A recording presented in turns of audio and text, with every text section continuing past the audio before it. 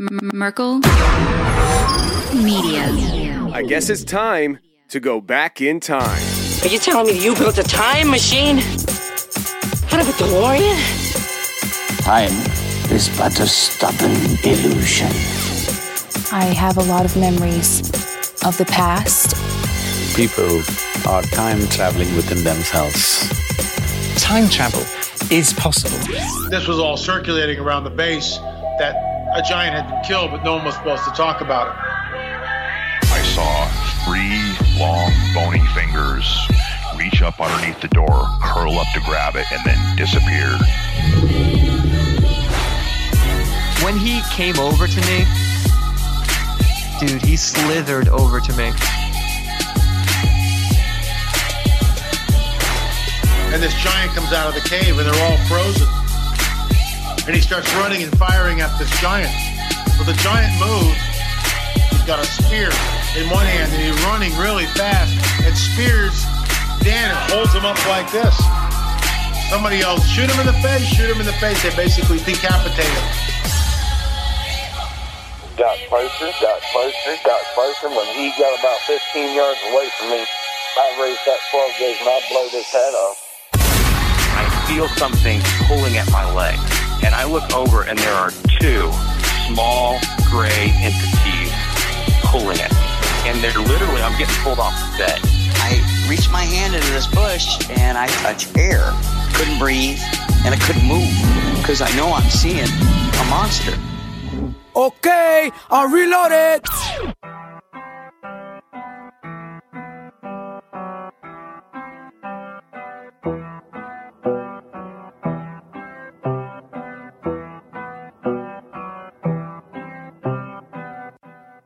Yep.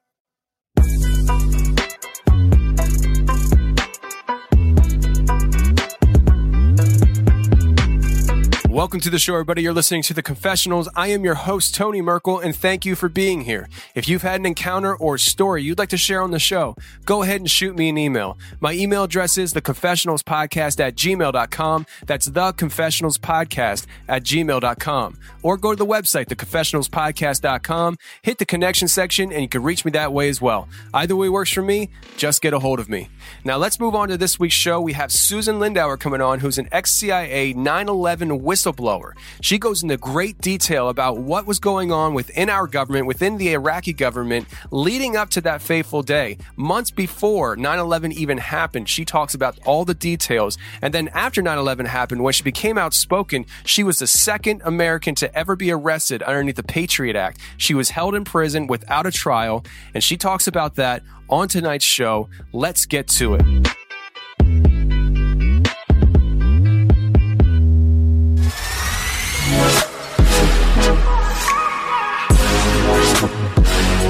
Okay, today we have a great guest coming on. We have Susan Lindauer. Susan, how are you? I'm great. This is we're having a little bit of rain in Washington, but the creative chaos is firing on all guns in Washington. It's been dead waters for 8 years under Obama, and now the hurricane forces are unleashed. I tell you, CIA Director John Brennan got it right when he called this a crossfire hurricane. It really is. Yeah. Yeah. I can't imagine living down there in DC. I'm up here in Philadelphia area and stuff. And that town is, a world of its own. So yeah, they don't call it La La Land for nothing. Right. Well, but it is fun. I have to tell you, this is the most exciting period of time that I've lived in since in 15 years that we've seen since Iraq. This really is Iraq turned out to be a devastating thing, as you'll find out from my story. But it is a very exciting time to be in Washington, and we really are fighting for the future of our country. So, on both sides, there's no more stagnation. Right. Yeah, absolutely. And, you have a very interesting story, and I was really excited to have you confirmed to come on with me today because, 9/11 is right around the corner, and your story directly involves that whole situation. And now you were working alongside of the CIA back when this whole thing happened. And I just want to introduce you to my audience and let you kind of share your story as to what happened with you. But before we get into that, I wanted to give you the chance to let the audience know where they can find you on a regular basis. So if you could just let them know, where they can find you as far as your radio show and maybe even like social media. Okay, great. I have a radio show on Truth Frequency Radio on Sundays from 11 to 1 p.m.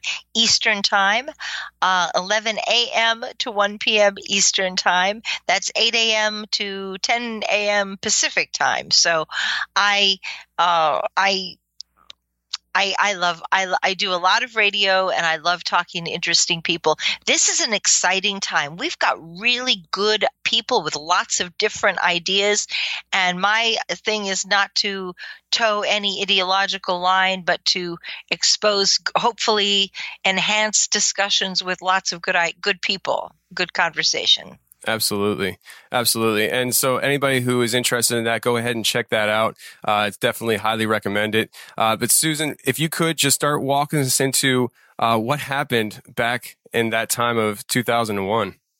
Yeah, I was from 1995 to 2003, I was the chief CIA and Defense Intelligence asset covering the Iraq Embassy and the Libyan Embassy at the United Nations. Both of these nations, Iraq and Libya, were pariahs, hostile, isolated, very much. Libya was very much like North Korea. Terribly threatened and frightened of any outside force. When I started my contacts with Libya, Gaddafi had not traveled outside Libya in 20 years because he was so frightened. And it was a very big deal when I actually triggered this, and there's some things I'm not allowed to tell you, but I did trigger it.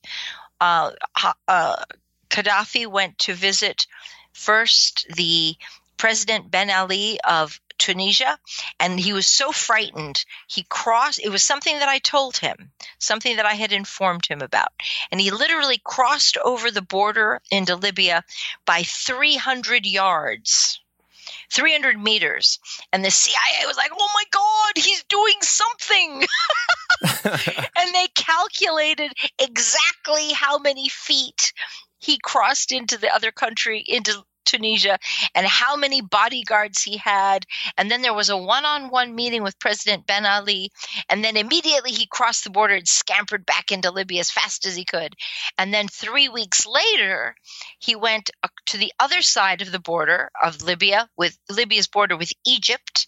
And he crossed over the border. Again, the CIA was holding its breath, and they were really mad at me. This is the first time I ever heard the expression extreme prejudice, because I had done something that they didn't understand. They didn't like it. They didn't want me to do it. I did not have permission. They were big on telling me, you did not have permission to do this. And if it goes badly, you're going to be dead. Wow. We're going to go, you want to know what extreme prejudice is? We're going to do that to you. You better, and that's when I first heard about it. And so I crossed, this was 1995. Or actually, my contacts with Libya started in May of 1995, and this was now January of 1996. So, again, Gaddafi crossed right over the border into Egypt, stayed about 3 hours, and he came out of a meeting with Hosni Mubarak holding hands, and Mubarak looked like he was about to throw up. Mubarak looked like, oh, I'm in so much trouble. The United States is going to kill me for this. But Gaddafi was grinning like a fox. He had, and we had done something very good. I demanded that Gaddafi had to have one ally in the world who he could speak through, and it would have to be Mubarak. There had to be a fellow Arab who would also be threatened by terrorism and violence, and that he needed to have one. I'll tell you this one key. Libya required an ally who would be afraid of Libya's bad behavior. So if Libya's engaged in bad behavior, it risked killing off, literally assassinating Mubarak. And therefore, to keep the friend alive, Gaddafi and Libya would have to change all of their behaviors to protect their friend. And now it makes actually a lot of sense. But when I first told the CIA this, they're like, no, no. We like the status quo. We don't want Gaddafi to have any friends. And so that's where the first time I ever heard extreme prejudice. Because they're like, if this goes wrong, you are a dead lady. Wow. And literally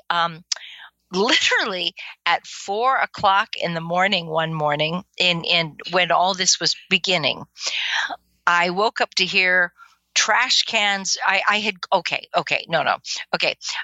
woke up to hear somebody banging through my trash cans and crashing the trash can lids together.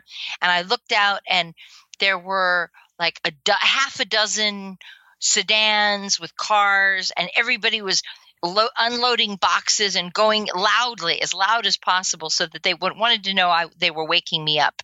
They wanted me to know what they were doing. And they took over, they commandeered the houses, 2 houses across the street, 2 houses on the same block of mine right next to me. And they all moved in, and they all camped out watching me. And this was my first experience with, heavy surveillance. You better be right, or you're a dead lady. Wow. And I've never told anybody this story before. But I after they moved into the houses on my 4 houses on my block, 4 of them. Jeez. Yeah, it was intense. And I was 29 or 30 years old. 30 years old. 30 years old. And so I called up I went to my CIA handler. He said, Susan. He said, you can do anything, but you've got to tell me first. He said, because I had gone to the Egyptian embassy and I had told them something. And I said, I have a message for Hosni Mubarak. I want you to tell him that I came today. And I had given advance warning to about the 1993 World Trade Center attack. So my message to Mubarak was, I came to see you. He'll know what that means. And the diplomat was like, why will he know you? And I said, oh, he'll know who I am. He'll know exactly who I am. And the diplomat first said to me, that's ridiculous. Who are you? Who are you? I've never heard of you. I said, you ask your ambassador, Amr Moussa, who later would become the foreign minister of Egypt and then the head of the Arab League. I said, you tell Amr Moussa that I came here today and that he'll know that I have a message from Mubarak and I'm activating it. You owe me something and I'm here to collect. And he was like, oh, that sounds like a threat to me. So apparently, but when I got home, the diplomat had spoken to Amr Moussa, who was then the ambassador in Washington.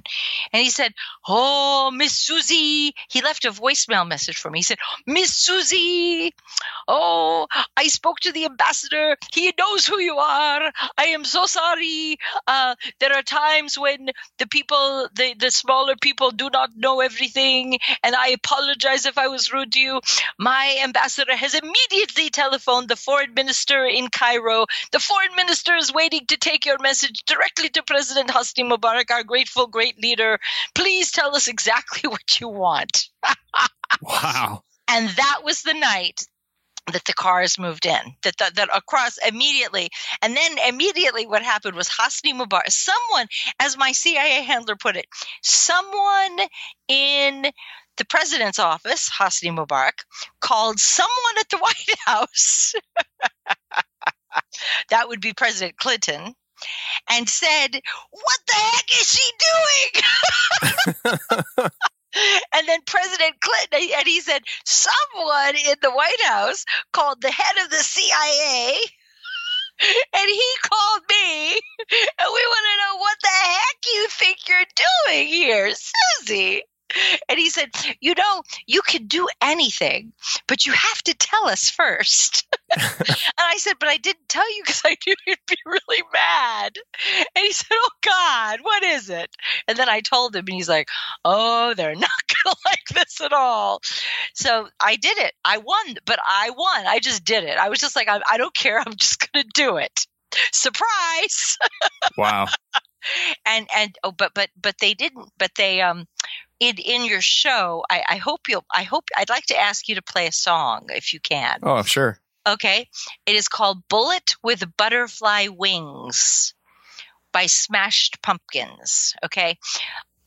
In the middle of this, they ratcheted up the stress against me pretty quickly, and I began playing very loud music in my house. I was like going to counter psyop them. They tried to psyop me, so I counter psyop them by playing. And I went to my CIA handler and I said, "Hey, I'm playing music on HFS radio because I know these are all Lawrence Welk guys. They just listen to this elevator music, and now they're meeting the new crowd at the CIA, and we do things a little bit differently." So that night, when I was listening to HFS radio, the radio host comes on and he said, everybody, don't be afraid. We have a dedication to the lady who wants to go to Egypt from the guys next door. And he said, nobody has to be afraid. Nobody has to be afraid. Wow. Of course, he was terrified. And I was like, ugh. And the song they dedicated to me was Bullet with Butterfly Wings by Smash Pumpkins. Wow. Smashing Pumpkins, yeah. Yeah. Yeah, indeed. So and it starts, the world is a vampire. Dun, dun, dun, dun, dun, dun, Yeah. dun. Yeah, you play that opening for me. The world is a vampire sent to drain secret destroyers hold you up to the flames, and what do I get for my pain? Betrayed desires.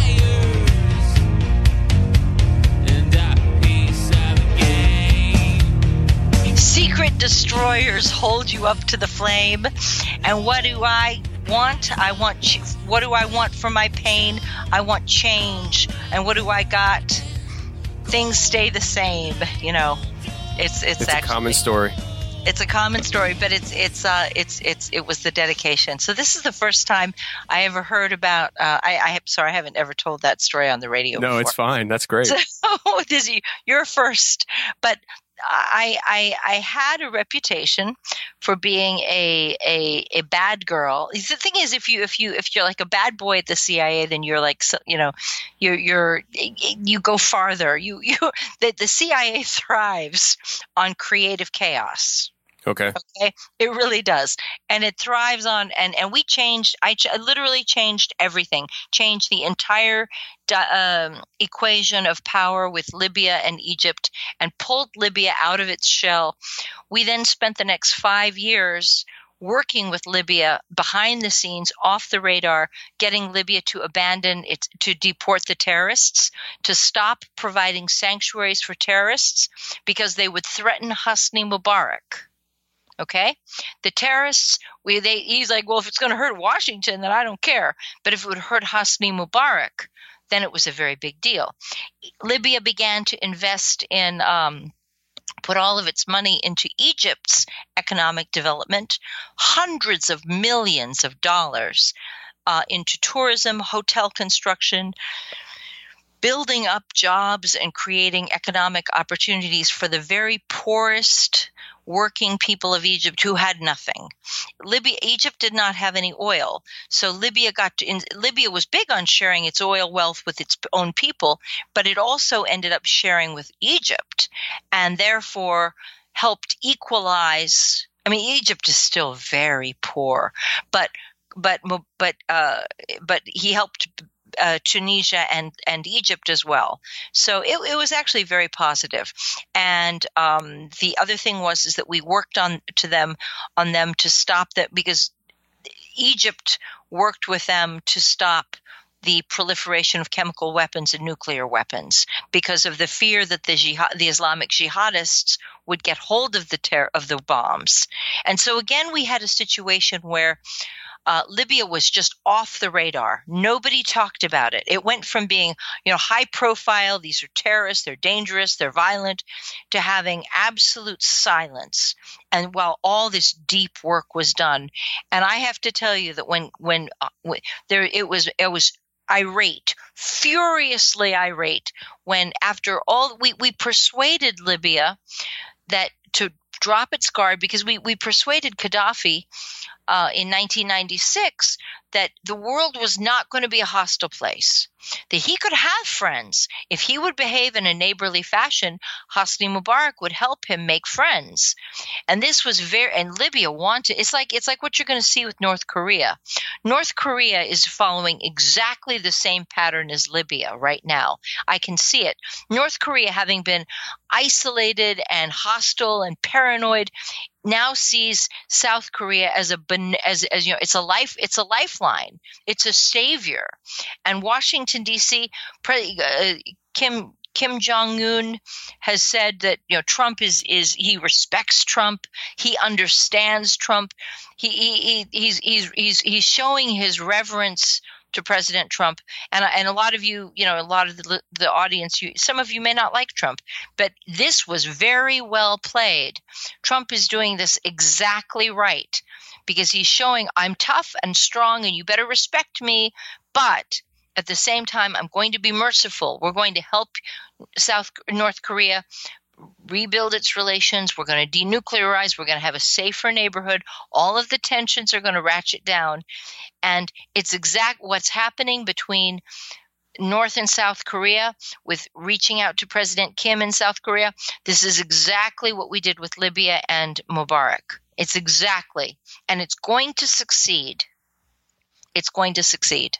Well, we all can hope so. You know what I mean? Like, if you're American, you want the best for this country. So whatever the leadership's doing, you hope they understand things and, making the right decisions. So yeah, that's right. That's right. I'm the kind of person where I don't get, I never try rooting against my leadership, even if I don't agree with my leadership, because they are the ones making decisions. So whatever decision they make, I'm behind because I want what's best for the country. So I just hope that whatever they're deciding is the right decision.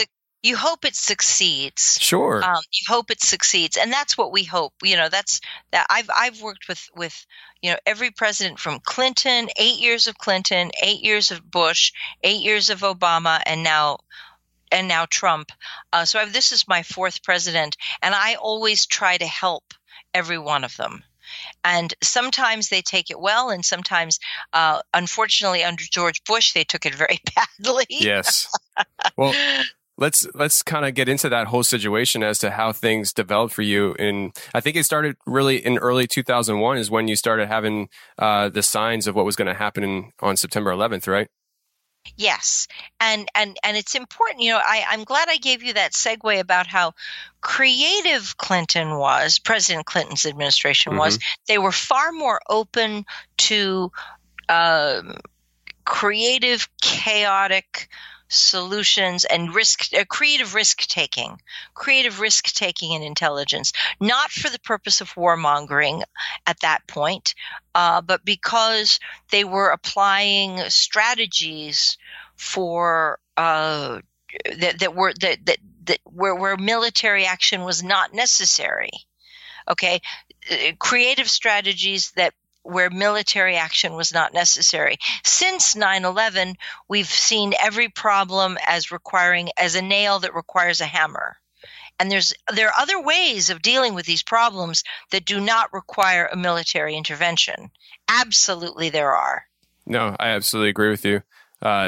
Sometimes, the hammer to the nail isn't always the right answer. Most of the time it makes it worse, unfortunately. So, coming up to 9/11, having had a great run with President Clinton and not everybody likes President Clinton. I'm not asking you to like President Clinton. I do not like Hillary Clinton at all. But Bill Clinton and had his problems, but on intelligence in the Middle East, he was actually better. And I'll show you that. But I was so used to dealing with his way of dealing with it that Bush had the entirely opposite strategy, which was he was manipulating for war. George Bush had come into power. George Bush the second, baby Bush boy, came into power promising non-intervention. He would not finish the war in Iraq that his father had started. He was going to have, use diplomacy and peace. And all of us had very high expectations that he would do what he said, because he'd been campaigning on this point. But in fact, he was nefarious and deceptive. He had a totally different agenda, which was to start a war with Iraq at any cost. Anything possible that could trigger that war. He was going to go finish his dad's war, and he was going to show his dad that he could do it. And it turned out, of course, to be the most catastrophic mistake ever in the history of the universe. It is a pernicious war. It is not going away. It is not going to get better at this point. I predict there will be a war in Europe now, and a lot of people are starting to see it, but I'm actually going all the way and saying there's going to be an all-out war in Europe, and there will be a simultaneous war in Israel.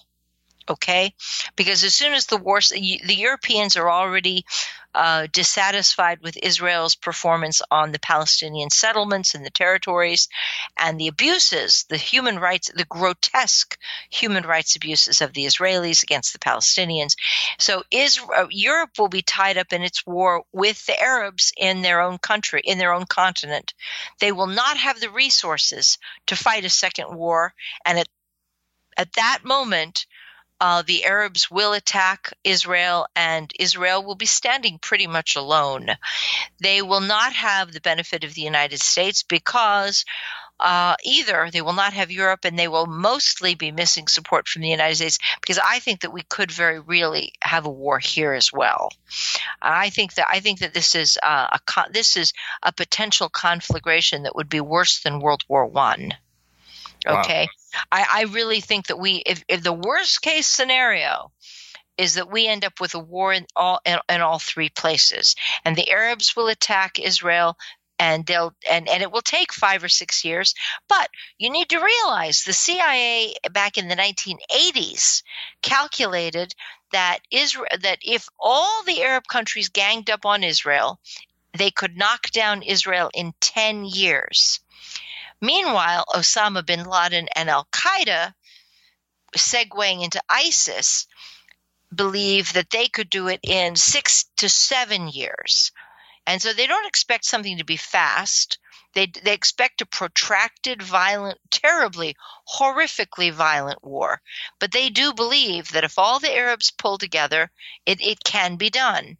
And if the United States is discombobulated and fighting its own territorial battles and fighting in Europe, there will be 3 front wars for the United States. Europe will be out of the race. That will make it easier for the Arabs as well. I think. I really do think that Israel has the hubris of believing they're invincible is going, and the bad behavior, the horrific abuses, are making it are escalating the conflict. And for every action, there is an equal and opposite reaction. And that's what we're seeing over and over again. There's resistance on all, I'm not saying that you might think I'm anti-Israel. You might think I'm pro-Israel. That's not what I'm saying to you. I'm giving you an analysis. You might think I'm pro-Europe or I'm anti-Europe. I'm giving you an actual analysis of what's really going to happen. And I'm anti-war, so I don't like it at all. Sure. Yeah. I don't care who's doing the killing. I don't care who's doing the dying. I don't like it. So I think it's wrong. And I wish that we could pull back from this cliff, but we are racing towards a cliff. And all the things that we, the George Soros crowd, people say to me all the time, how can you oppose immigration of the Arabs and Africans into Europe? That's so mean. And I was like, no, this is a clash of civilizations. They don't have the skills to participate and contribute. Europe does not have the money to provide the welfare services that they need and want and demand. They're going to try to there's going to be a collision here. It's inevitable there's going to be a collision. And it may be 5 years from now, but when it hits, there won't be any way to stop it or any way to turn it back. So right now we need to make better policies, and we need to change what we're doing. And we need to stop bombing the Arabs. I'm convinced that if we want them to go home, if we want the refugees to go home and rebuild their own societies, we've got to stop blowing them up. And then it will happen. I wonder, is all this stuff that you're talking about, does it kind of stem from that decision we made back in 2011 with the 9/11 and the events leading up to it? I mean, it seems like everything evolves from that day. Yes, it does. 9/11 was the pivotal moment in history, in modern world history, and everything changed. And let's talk about that, because I was one of the very few CIA assets who opposed the war in Iraq very loudly. I was actually, I guess I need to take you back to the bombing of the USS Cole, which was in October of 2000, 1 year before 9/11. And people just don't know this history. They don't know anything about the real facts of what happened. In October of 2000, I had been dealing with the Iraqi embassy for years, for 6 or 7 years, and I had been invited to start negotiations to resume the weapons inspections in Iraq. I was planning sit-down meetings with Iraq's ambassador, and with the permission of Baghdad and permission of the CIA, that we were going to hand the brand new administration, whether it was Al Gore or George Bush, whoever won the election in November, was going to benefit from a declaration by the Iraqi government, by Saddam's government, that they were inviting the weapons inspectors back into Baghdad. And it would be like the hostage release after Iran-Contra, that they would the brand new administration would would kick off with this great victory, that solving a problem that the previous administration could not figure it out. And it was a gift for the new administration, whoever they turned out to be. Okay. And that whole thing kind of started a year before 9/11. Yes, and here's the thing: what we had was the Iraqis were always our best source of intelligence on terrorism, and they wanted to show. They recognized that they could show devotion to the United States on this very important cause and rejoin the international community and show their good neighborliness towards the other Arab countries by opposing terrorism. So in October of 2000, I received a phone call from my Iraqi contact, and he told me that he needed to see me because he had a message from Baghdad. And I had been a back channel. I had starting in Libya with my adventurous risk taking. I had become the CIA and defense intelligence asset covering Libya, Iraq, Yemen, Syria, Malaysia, and Egypt. So I had a huge swath of territory, but primarily I had Libya and Iraq, which were two of the most critical nations. And you just didn't get those countries unless you were really very good. It's not like today where they would just hand them out to an analyst. You actually had to be creative and problem solving and be able to contribute something if you were going to be connected to those countries. And I was capable of doing that. I was capable of I'm very good at flipping the script. That's what a CIA asset has to do. Whatever you throw at me, if you want to know the most important qualification for a CIA asset or intelligence asset, whatever you throw at me, I'm going to use it as a weapon or a tool, and I'm going to throw it right back at you.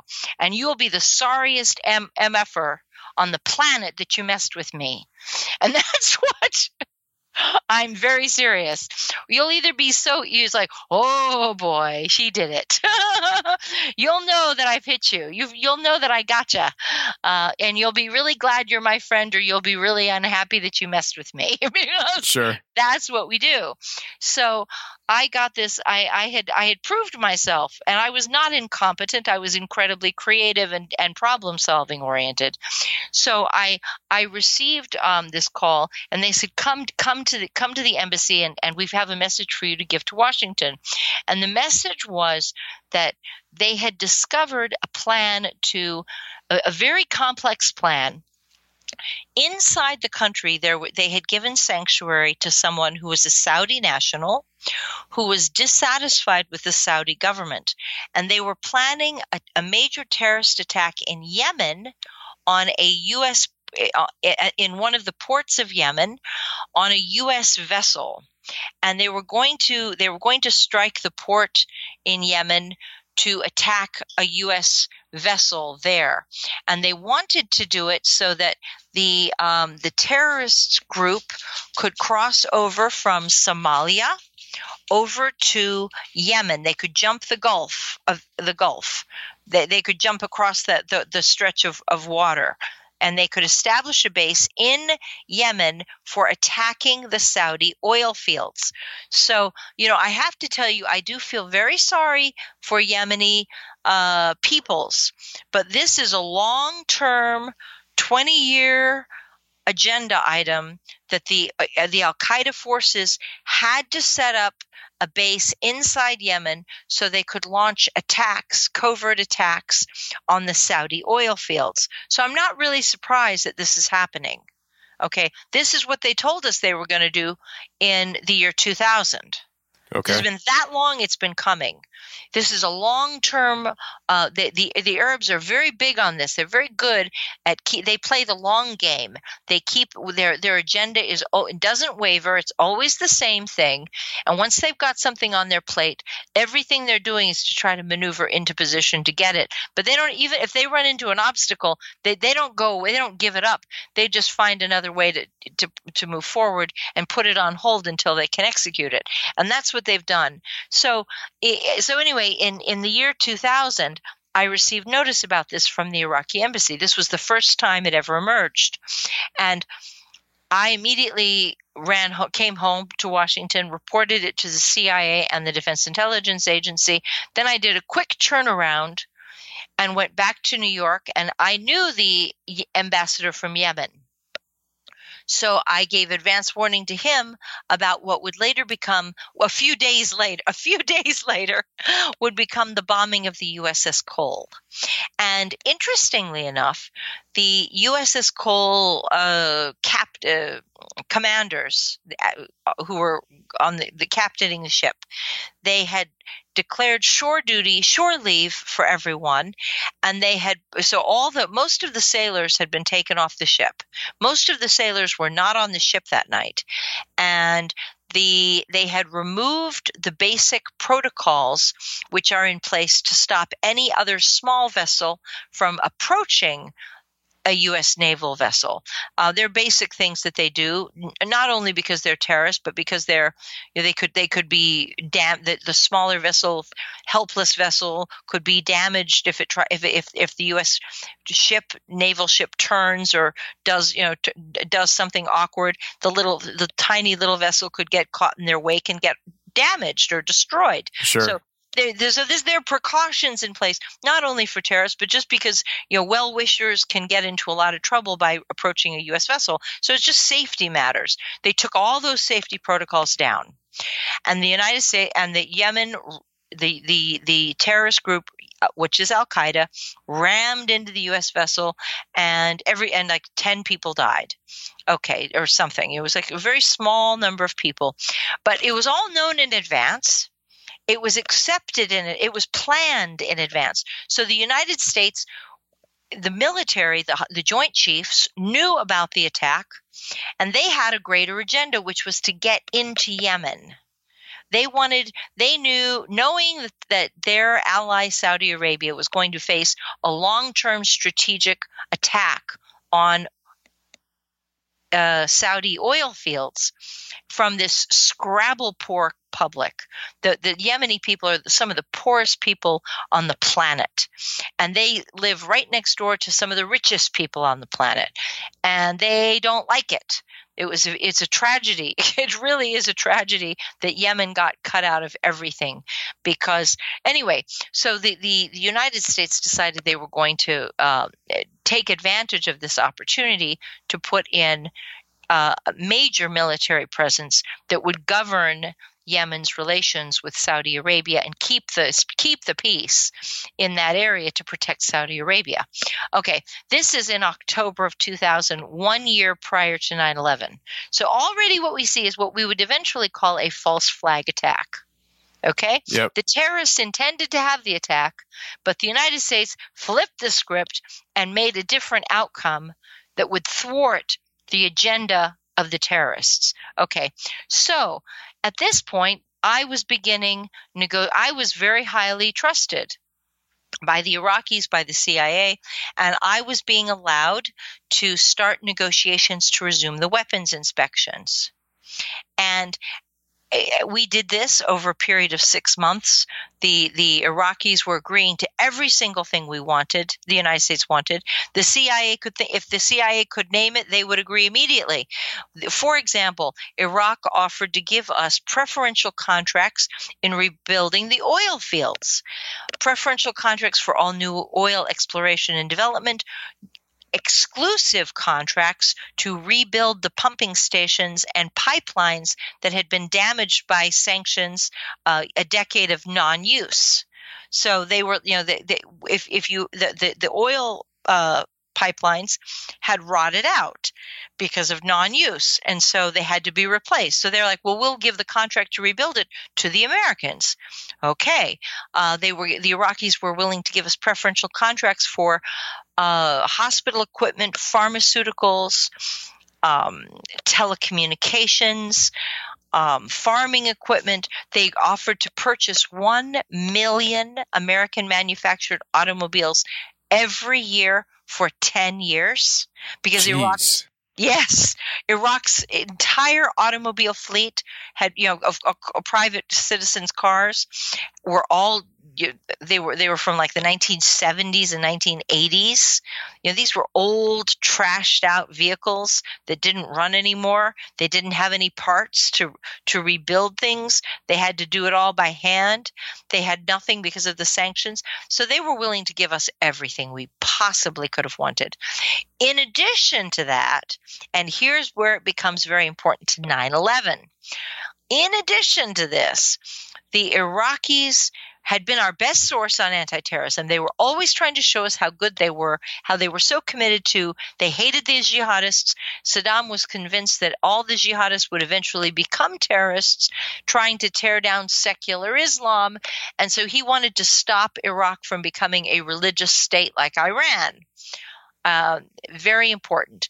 So after the bombing of the USS Cole, the Iraqis protested that they would have done more, except they're not allowed to arrest foreign nationals. These were Saudis in Iraq who were planning to kill, who wanted to assassinate the leadership of the princes, the royal family of the Saudi countries, of the Saudi state. And so we can't do anything about this because you won't let us. And so the United States, well, you're right. we should let we want you to allow the FBI or Interpol or Scotland Yard, a recognized Western law enforcement. We demand that in response to the USS Cole, you must allow FBI or Scotland Yard or Interpol to come into Iraq with authorization to make terrorism investigations, interview witnesses, and make arrests on your territory. And in February, very important, very, very important, in February of 2001, Iraq agreed. Baghdad said, yes, you can do that. So here is a dilemma for George Bush and the warmongers, the neocons. Iraq is agreeing to everything we want. In April of 2001, and they've agreed before we even tell them about 9/11. In April of 2001, I received a phone call from my CIA handler, Richard Fuse, saying, hey, I've got a message for you to take up to New York. I want you to go right away and deliver it to the embassy and ask them for a cable to Baghdad. I said, sure, no problem. I did this stuff all the time. I was happy to oblige. I knew how to do it. I had all the right contacts in place.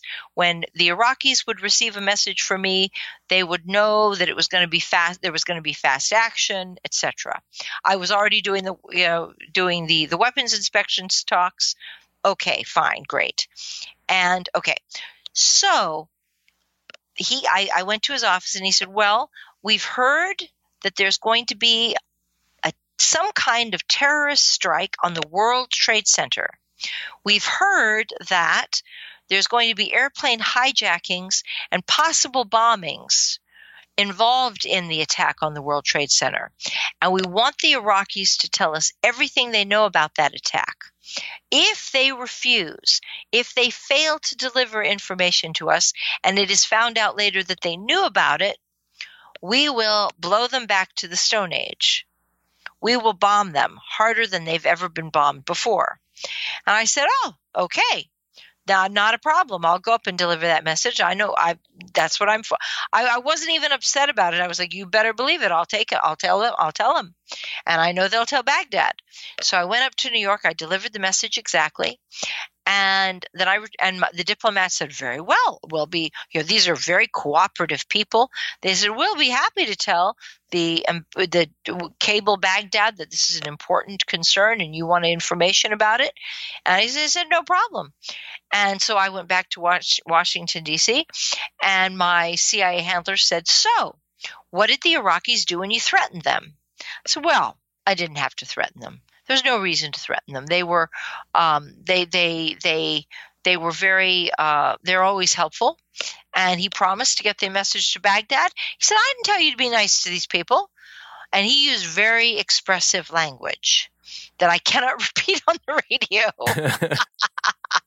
Cannot repeat on, not even Bullet with Butterfly Wings goes as far as this.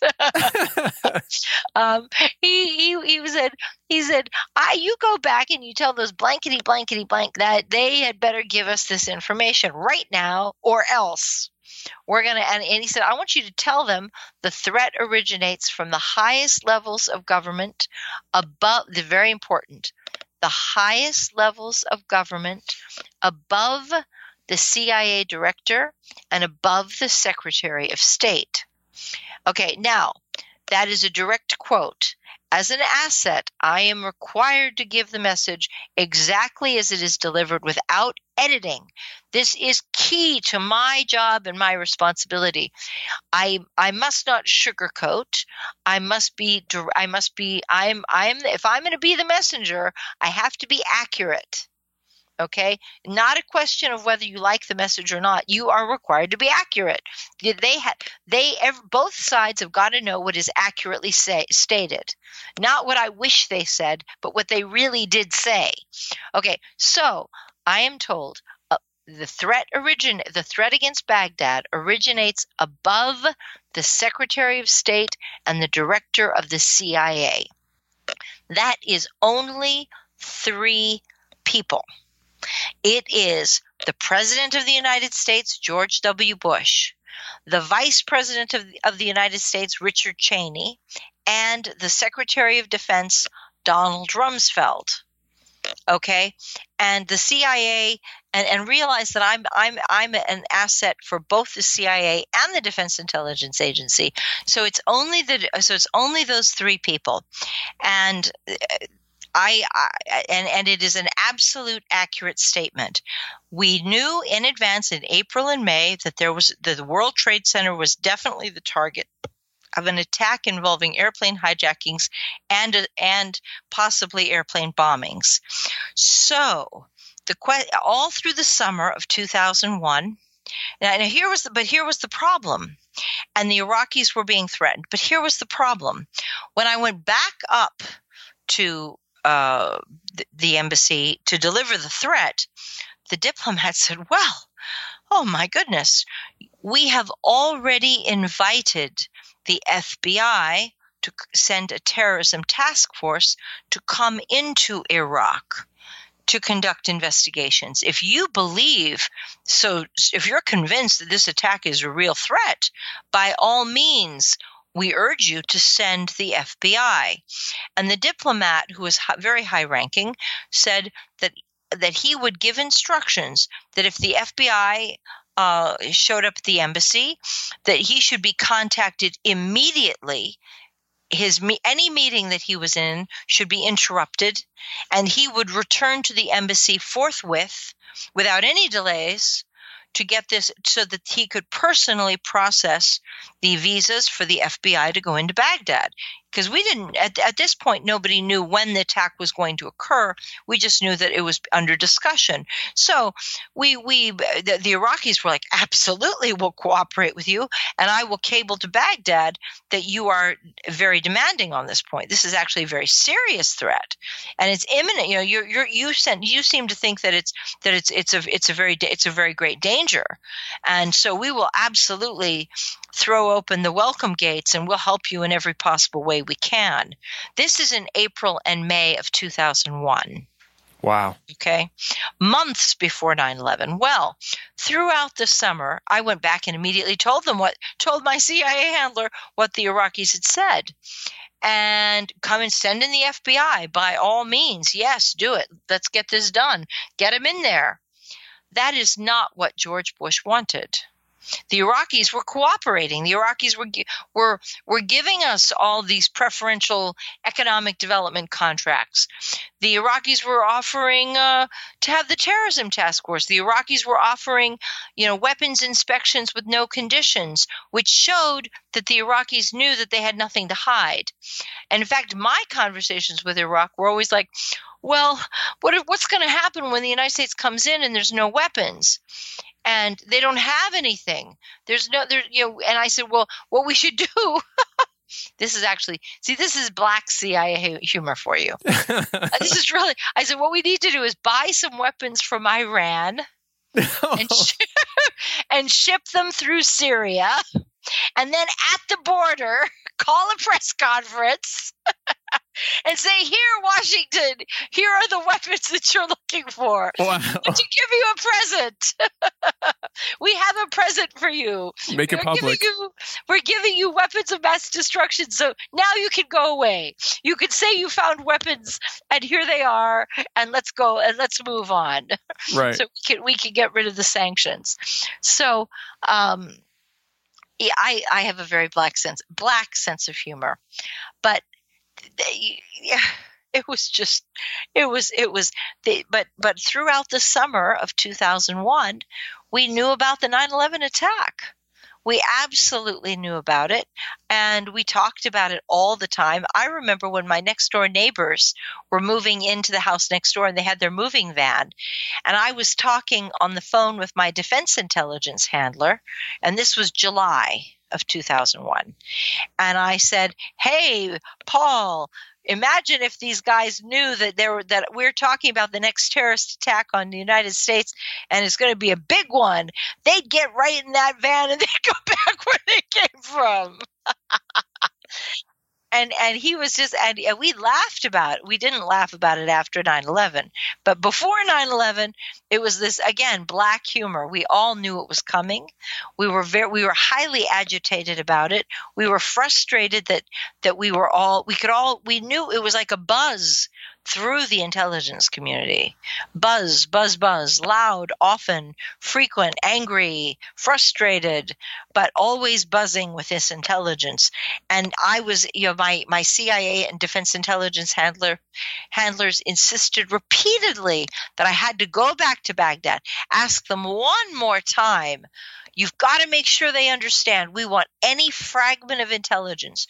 Don't try to figure it out yourself. Just tell it to us. Give us a word, a number, something, and we'll figure out what it means ourselves. We'll run it through the intelligence grindstone.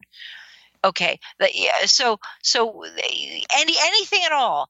And the Iraqis threw up their hands. They said, we don't have anything. We have nothing. Okay, now fast forward to August 2nd, 2001. On that day, I was a consultant at a little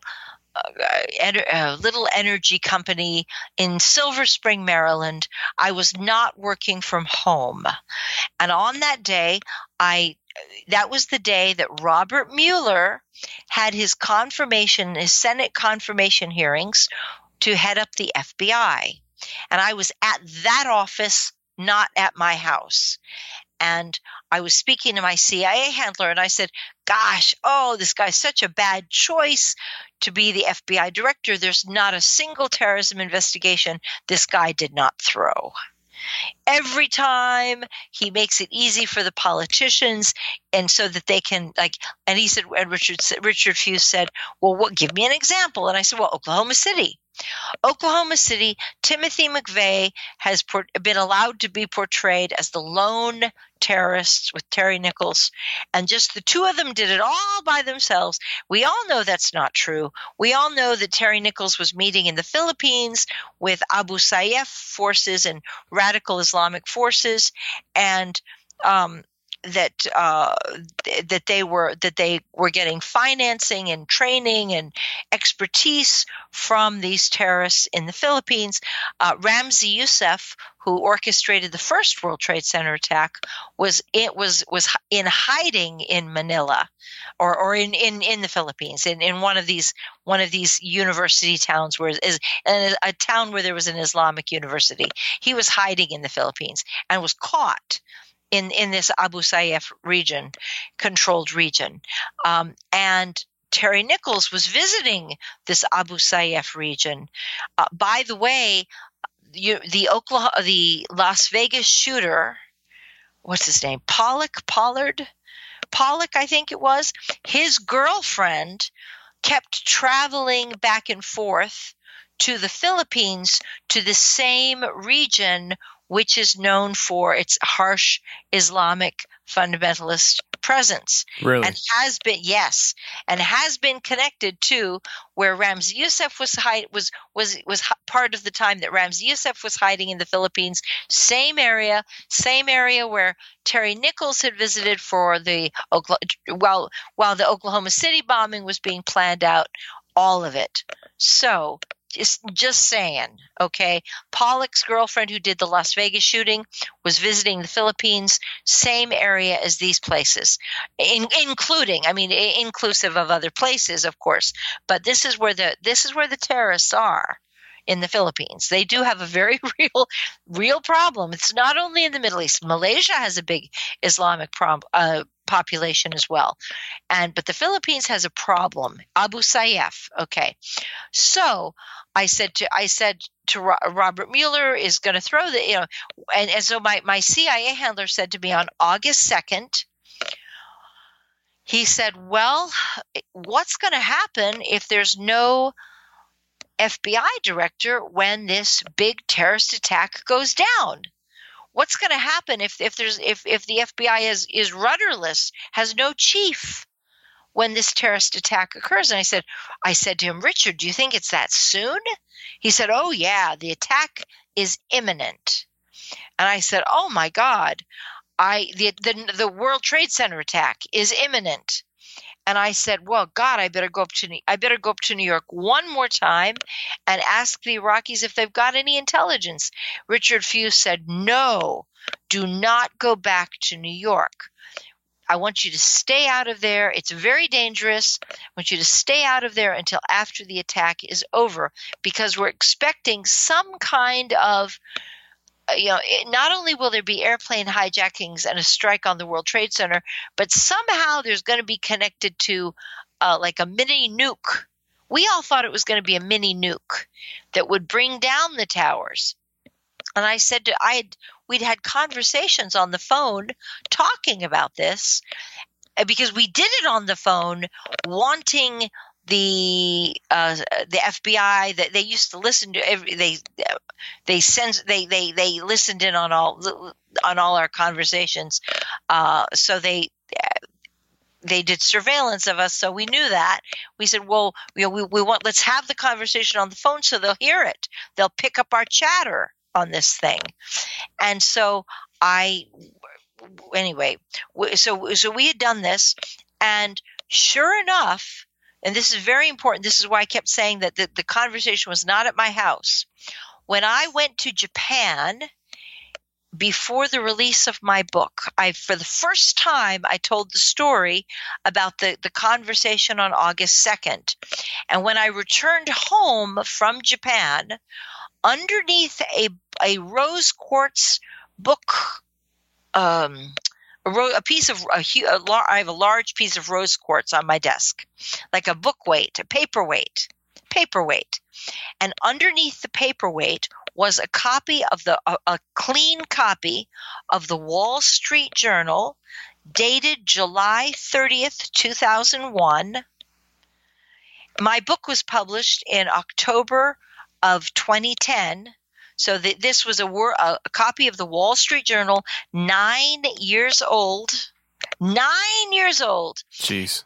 And it was dated July 30th, 2001, and it had the address from the little company in Silver Spring, Maryland, where I'd been working as a consultant.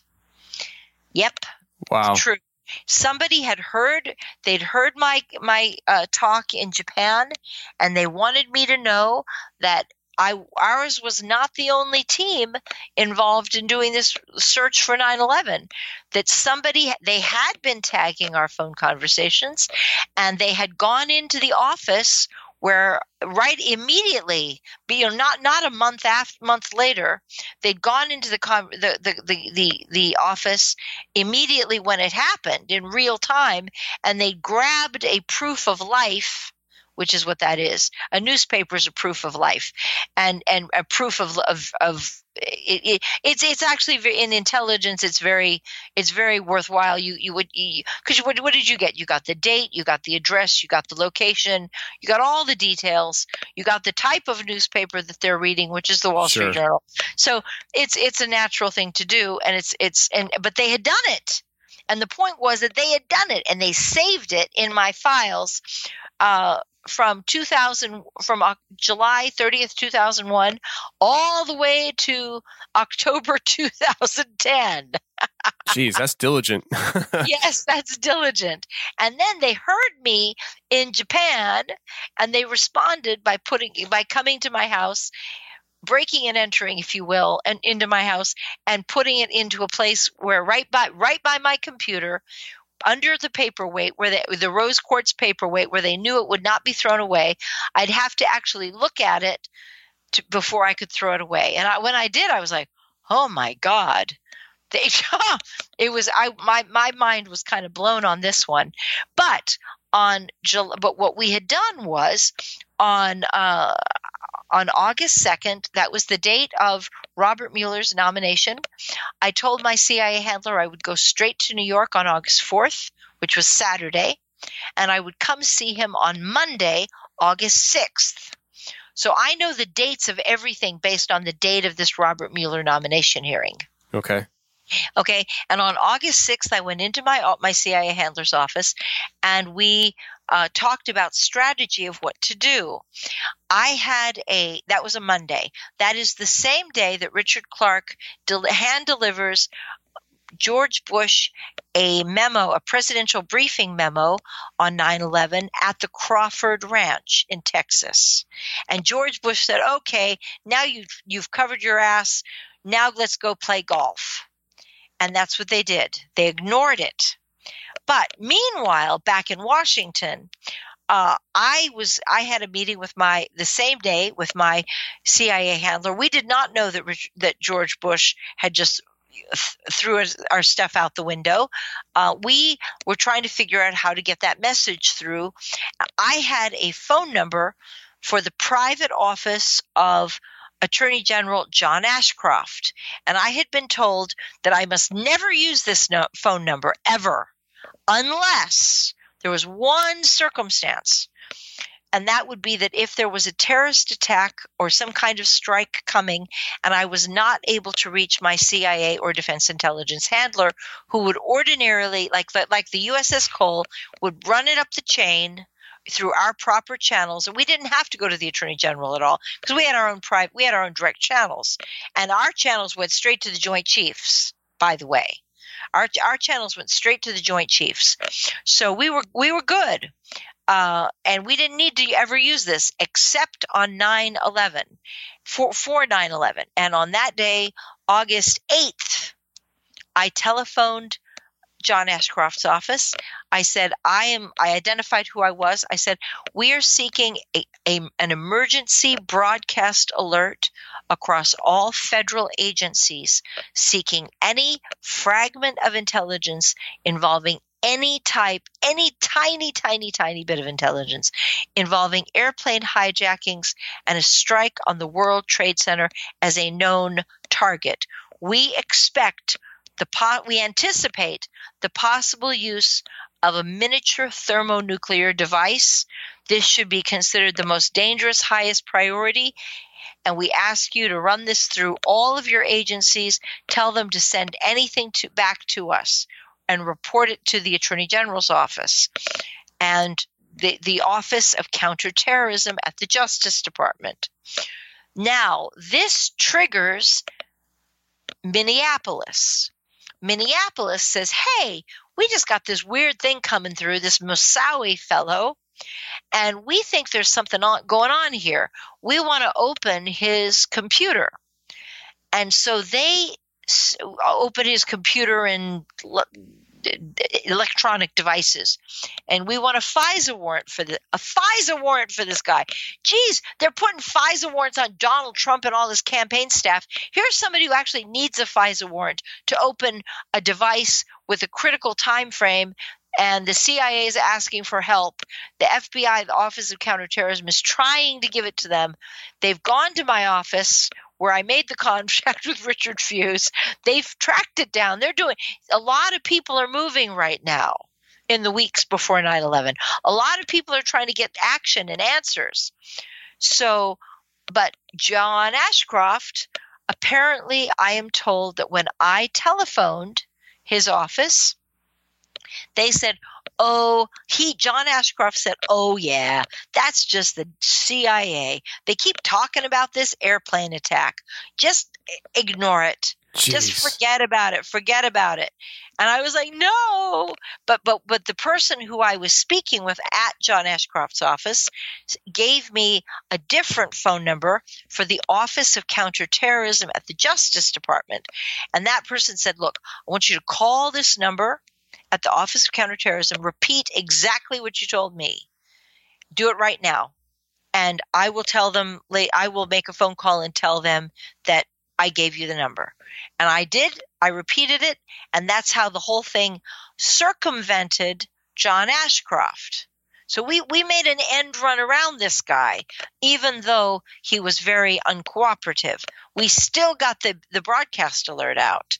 So the story about 9/11 that all of you are told is not true even slightly. But I become a major threat because I have negotiated the return of the weapons inspectors. I'm part of the advance warning system about 9/11. And so when a year later, when the war in Iraq begins to go very badly in 2004, March of 2004, when Abu Ghraib first broke, when Abu Ghraib first started, I was one of the very, because of my Iraqi contacts, I was one of the very, very few people who knew it was happening.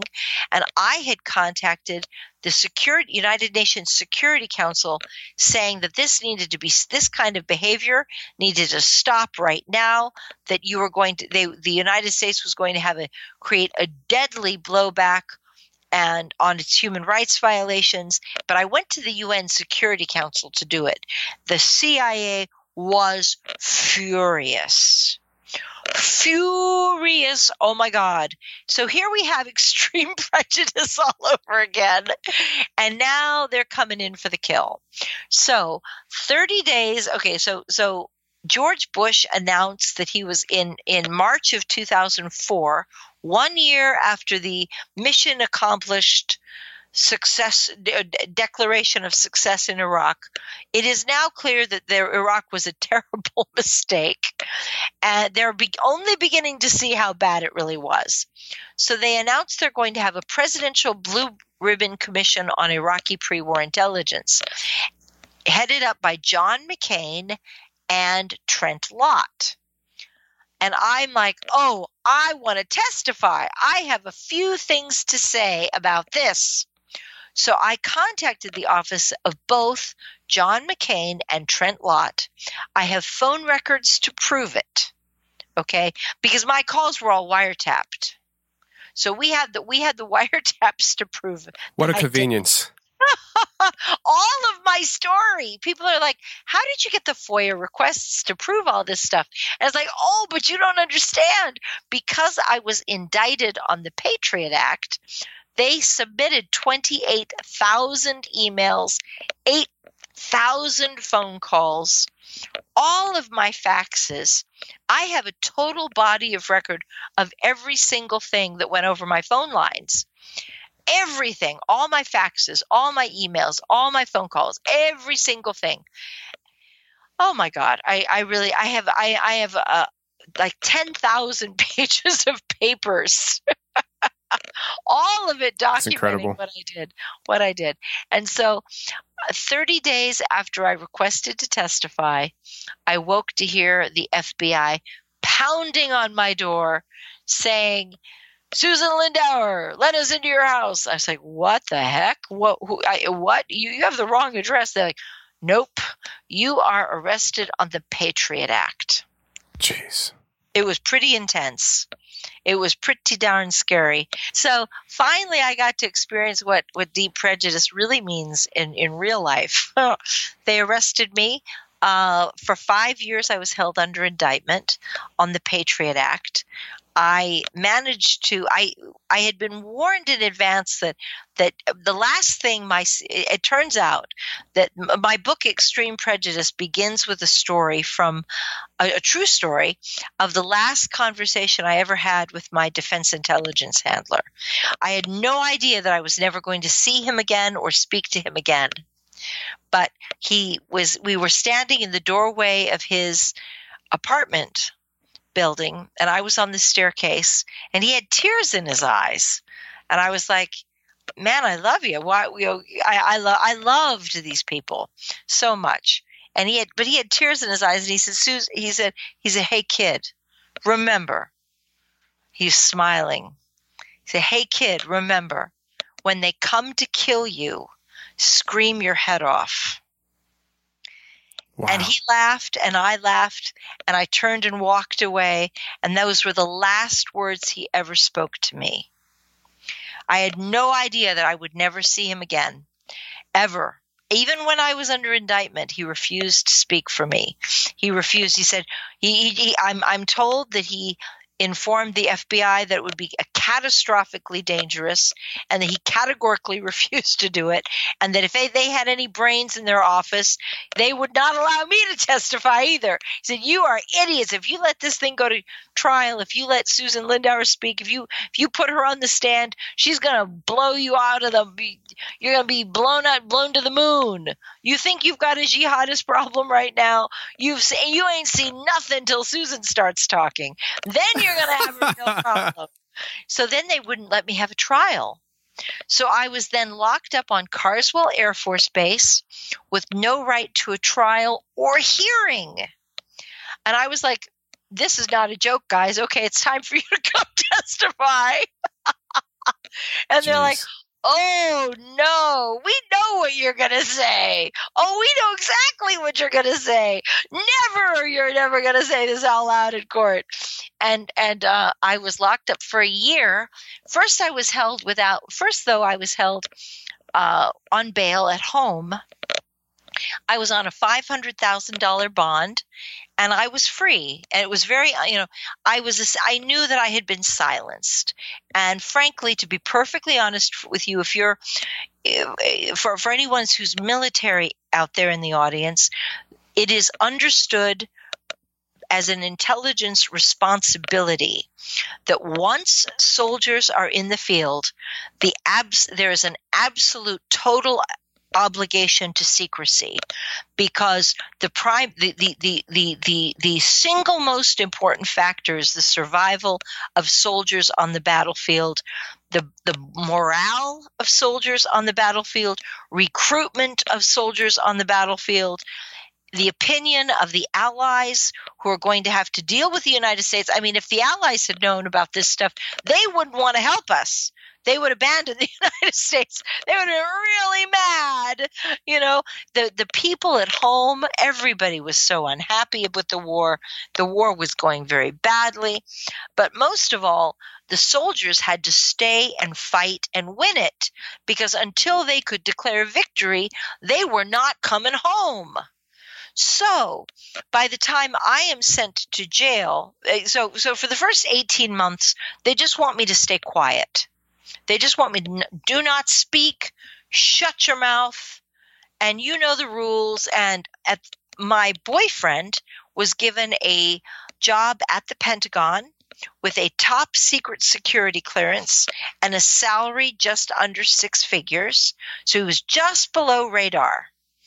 And so I had food on the table, but my reputation was destroyed, so no one would listen to anything I had to say.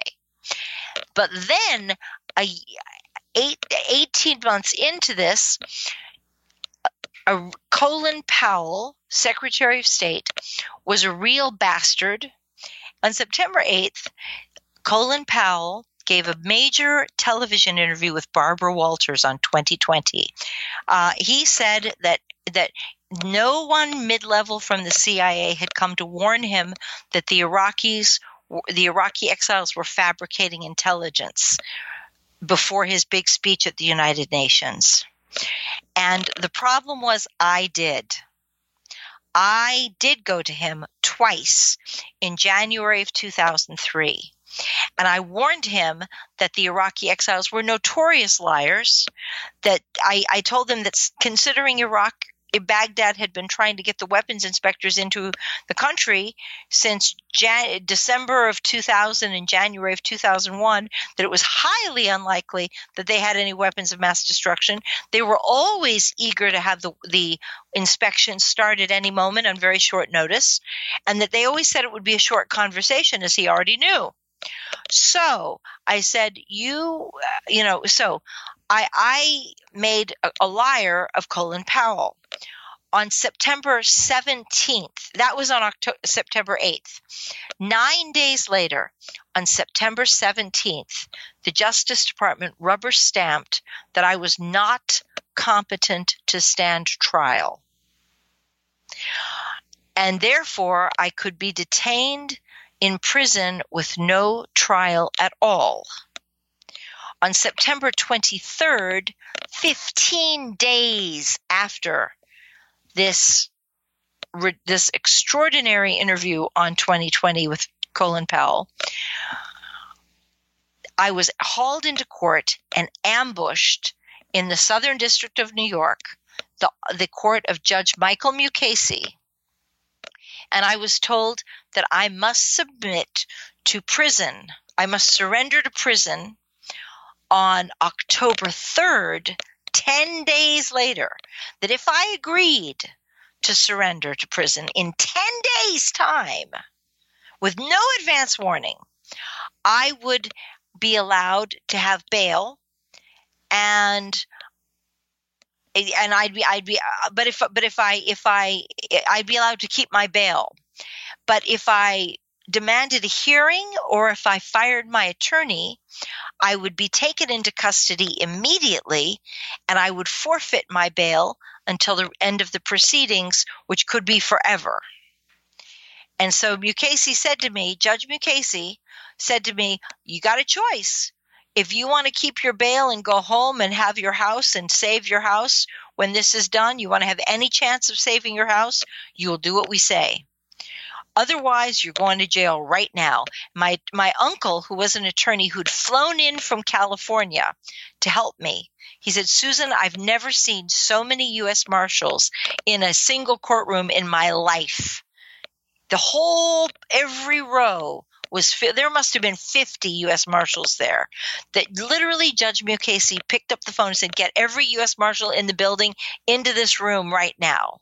We have got to show this woman that we mean serious. We're seriously mean business. I was like, oh my God. And so I surrendered to prison. But I put it into the record that I wanted a hearing and that I was not sacrificing my right to a hearing after my prison sentence. Think about that. Okay. Then I was locked up on Carswell Air Force Base for a year. I was threatened. I was accused of being incompetent, and under ordinary circumstances, I would only have been held for 4 months. And then I would have been required to be released because I am not dangerous. I don't pose a threat to myself or anyone else, and therefore I could go home. So originally the deal was that I would get a mandatory 4-month prison sentence. I was going to serve every day of it. I was not getting out of it, but then I could go home and the charges would be dismissed.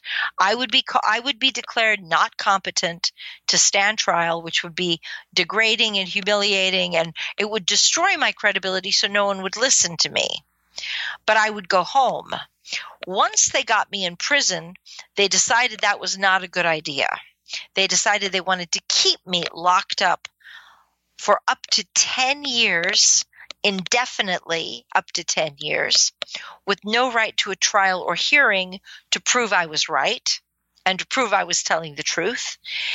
And after they agreed to that, they decided that just to make sure that I would be silenced, I would be subject to, and this is where it got scary, subject to forcible drugging with Haldol, Ativan, and Prozac, which would have been chemically lobotomized me so that I would be not capable of speaking, writing letters, reading books, talking to other inmates. I would be drooling and shuffling along the walls.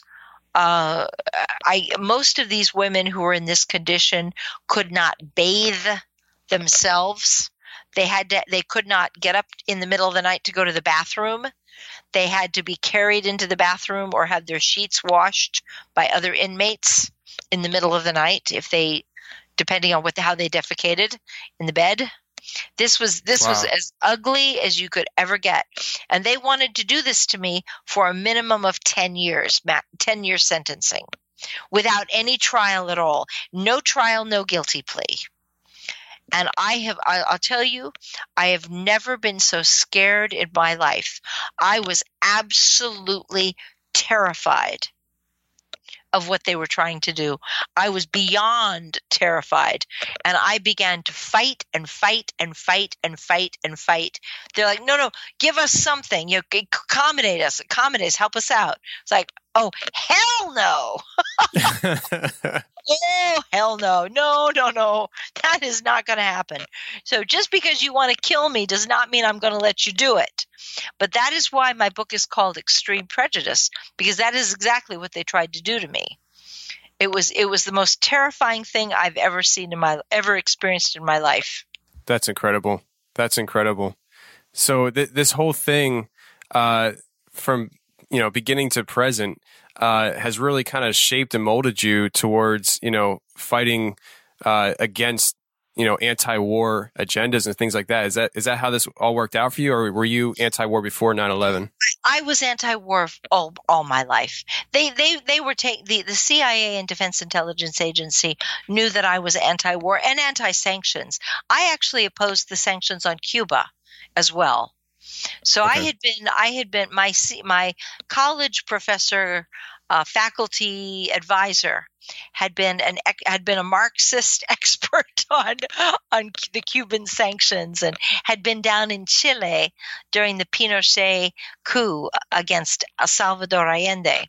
So I had been raised in this leftist Marxist ideology that got hijacked by the CIA.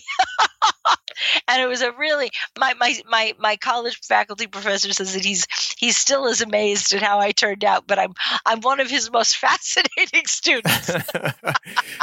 I wanted to ask you, as you were talking and stuff, I remembered hearing, and I don't know a ton about it, but have you ever heard of the Project for the New American Century?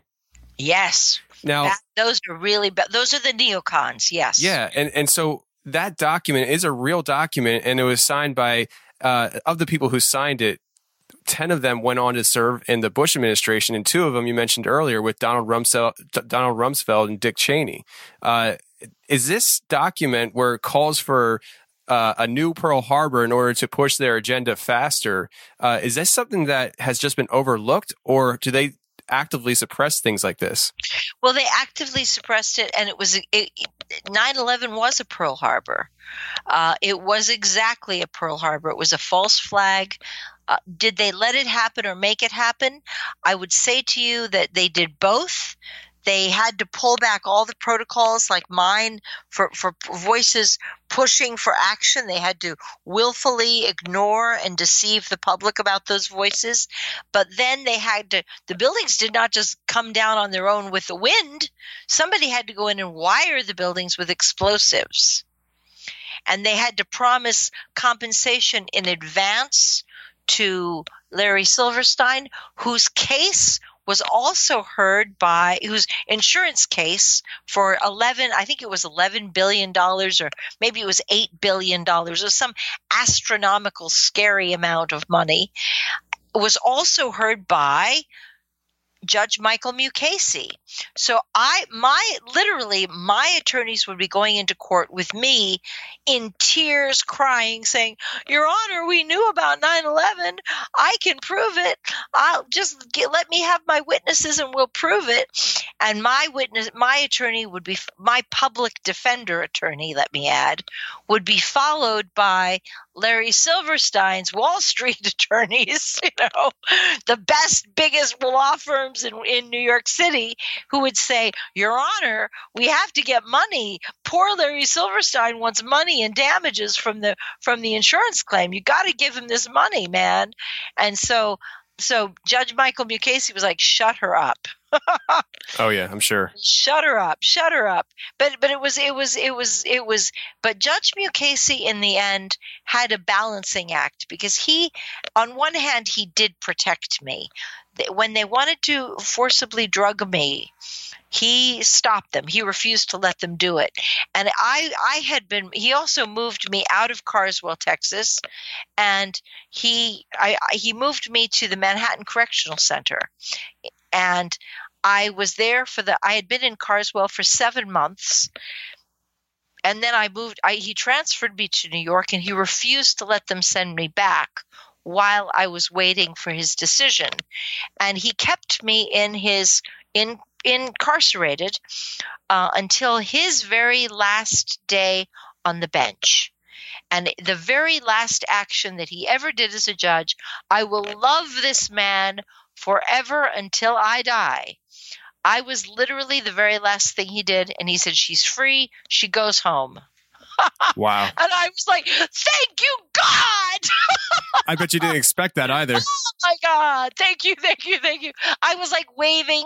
I was blowing. I mean, I was like acting incompetent. I was blowing kisses to the judge. Mwah, mwah, mwah. Waving at him, just like, thank you, thank you, thank you. I was just like, I was jumping up and down. I was like, thank you, Your Honor, Your Honor. God bless you. Thank you. I was just like, goodbye, goodbye. In that moment, you would have said, yeah, she's crazy. So, I mean, with you, right now in 2018, you're doing this show, you have your radio show. What prevents them from doing anything sinister to you now? Wow. Well, I think they've already done their worst. The thing is that here's the tragedy. I was right about everything. Yeah. I was right about 9/11. I was right about Iraq. I was right about the consequences of the war. And I feel sorry for them. I don't feel sorry for George Bush. I despise George Bush. John McCain is burning in hell at this moment. He was an evil man. But I'm amazed at how the Democrats particularly are enraptured by John McCain. He's sort of they're a little hero for them. They've reinvented history, and as typical of Americans, we don't have a really. I'm always kind of blown away how you think you've just communicated with America, and then they haven't listened to a thing you've just said, and then they still but it's John McCain. It's like, yeah, he's one of the bad guys. He's one of the bad guys. He supported ISIS.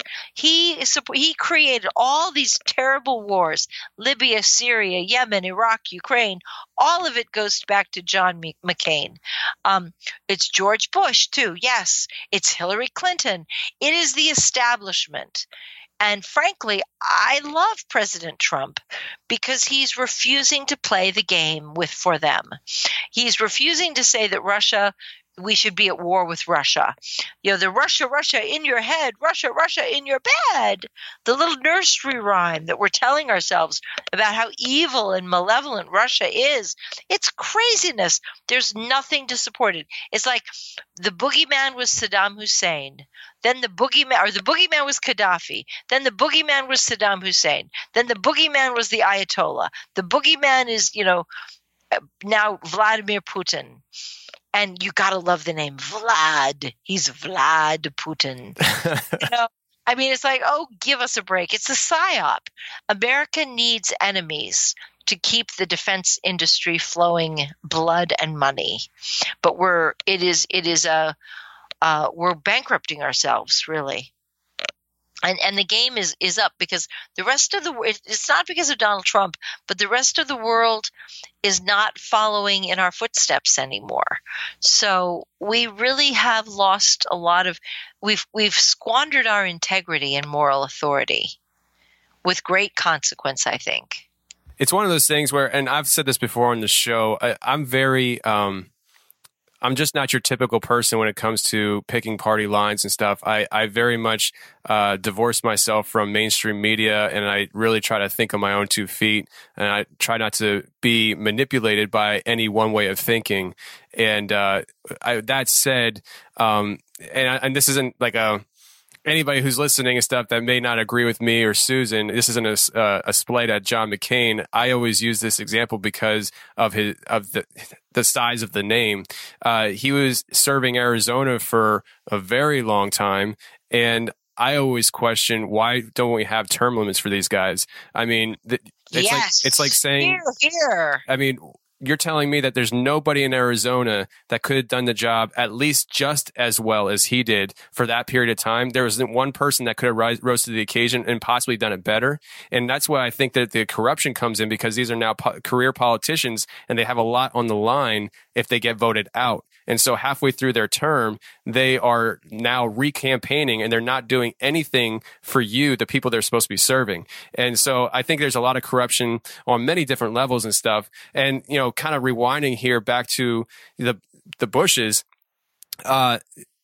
basically, so with your whole story, I keep getting this mental image in my mind of George Bush reading to elementary kids on 9/11. That was basically a staged thing. He was acting as if he was surprised, I'm assuming. Yeah. I think so. I think that this whole thing, they all knew that the tragedy is they didn't think it through. They were so blinded by their ideology, the desire for the Project for New American Century. They didn't conceive of the emotional devastation of that day. I've been told that George Bush is now a drunk. I don't know if you've heard this, that he is apparently now a raging alcoholic. Oh, I didn't know that. Yeah, he's descended into very, very, very heavy drinking, and he knows he's apparently this is what I'm told. He's tortured by Iraq and 9/11, and knowing that he had the worst presidency. It was a terrible, terrible, terrible, terrible presidency, just shocking. The shocking presidency, really scary stuff. And he said that he'd be the last Republican ever elected, and the establishment is done. Everybody needs to understand this. The establishment is dead. They're never coming back. They're fighting. This is their last breath. This is their last battle. They're going down in November. We've all got to make them go down. We cannot, even in the Democrat Party, what you're seeing is that the Democrats who are winning the primaries are progressive Bernie Sanders types who are knocking out the Democrat establishment. But the Democrat establishment and the GOP establishment are at death's door, and they need to be killed off. We have to get rid of them. We have to move into a whole new slate. Yeah, no, I agree. There's definitely needs to be an overhaul on so many different levels when it comes to this stuff. Susan, I know we talked about doing an hour and a half. And we went over that, and I appreciate your time. I really appreciate you coming on and just sharing with us, sharing your experiences and, where you're coming from. Before we get out of here, would you be able to just share the people one more time where they can find your show and where they can contact you? Sure. My book is Extreme Prejudice, The Terrifying Story of the Patriot Act and the Cover-Ups of 9/11 in Iraq. You can get it on Amazon. Also, I would love to have you guys check out my radio show on Truth Frequency Radio on the internet, and it's The Covert Report at 11 a.m. to 1 p.m. Eastern Time on Sundays. So thank you very much for having me. I really do. I really appreciate the opportunity to share this. It's sometimes very difficult for people to hear all of this because they've been conditioned to believe a totally different story and a totally different narrative of facts and history, and the whole story you've been told is a total lie from page one, from the first word of the first page. The official story is a lie. Yeah, on all fronts. And I agree with you on a lot of those different things. I mean, my tagline for the show every week before the last words that my audience hears me say is, the truth will set you free, but first it will piss you off. And that's exactly this. I mean, it's hard. It's very, very hard to hear things that are uncomfortable to hear, that you don't want to believe, and go against what you've been told on the mass scale of things. And it's very hard to rewire your brain and allow you to get into a position where you mentally are comfortable enough to even explore these ideas. And that's why I always encourage people, just take 6 months of your life. It's not going to kill you. Just take 6 months of your life, turn off all mainstream media, and just let your mind decompress. And over that 6 months, you're going to start realizing you start having thoughts and you start thinking a little bit differently than you ever did before. And the only common denominator is that you turned off the manipulation. And so that's the way I view things. That is such a smart idea. I did that several years ago. I still read the news on the internet. But I don't Sure. watch CNN, Fox. I don't even watch Fox. I don't watch any of the network news shows. And I would advise everyone to stay away from that poison most of all. Yeah. So, well, I'll tell you what, everybody, stay away from the mainstream media and go to the Covert Report on Sundays. There you go. Thank you very much. All right, Susan. Thank you very much. Take care. Bye-bye. The world is a band.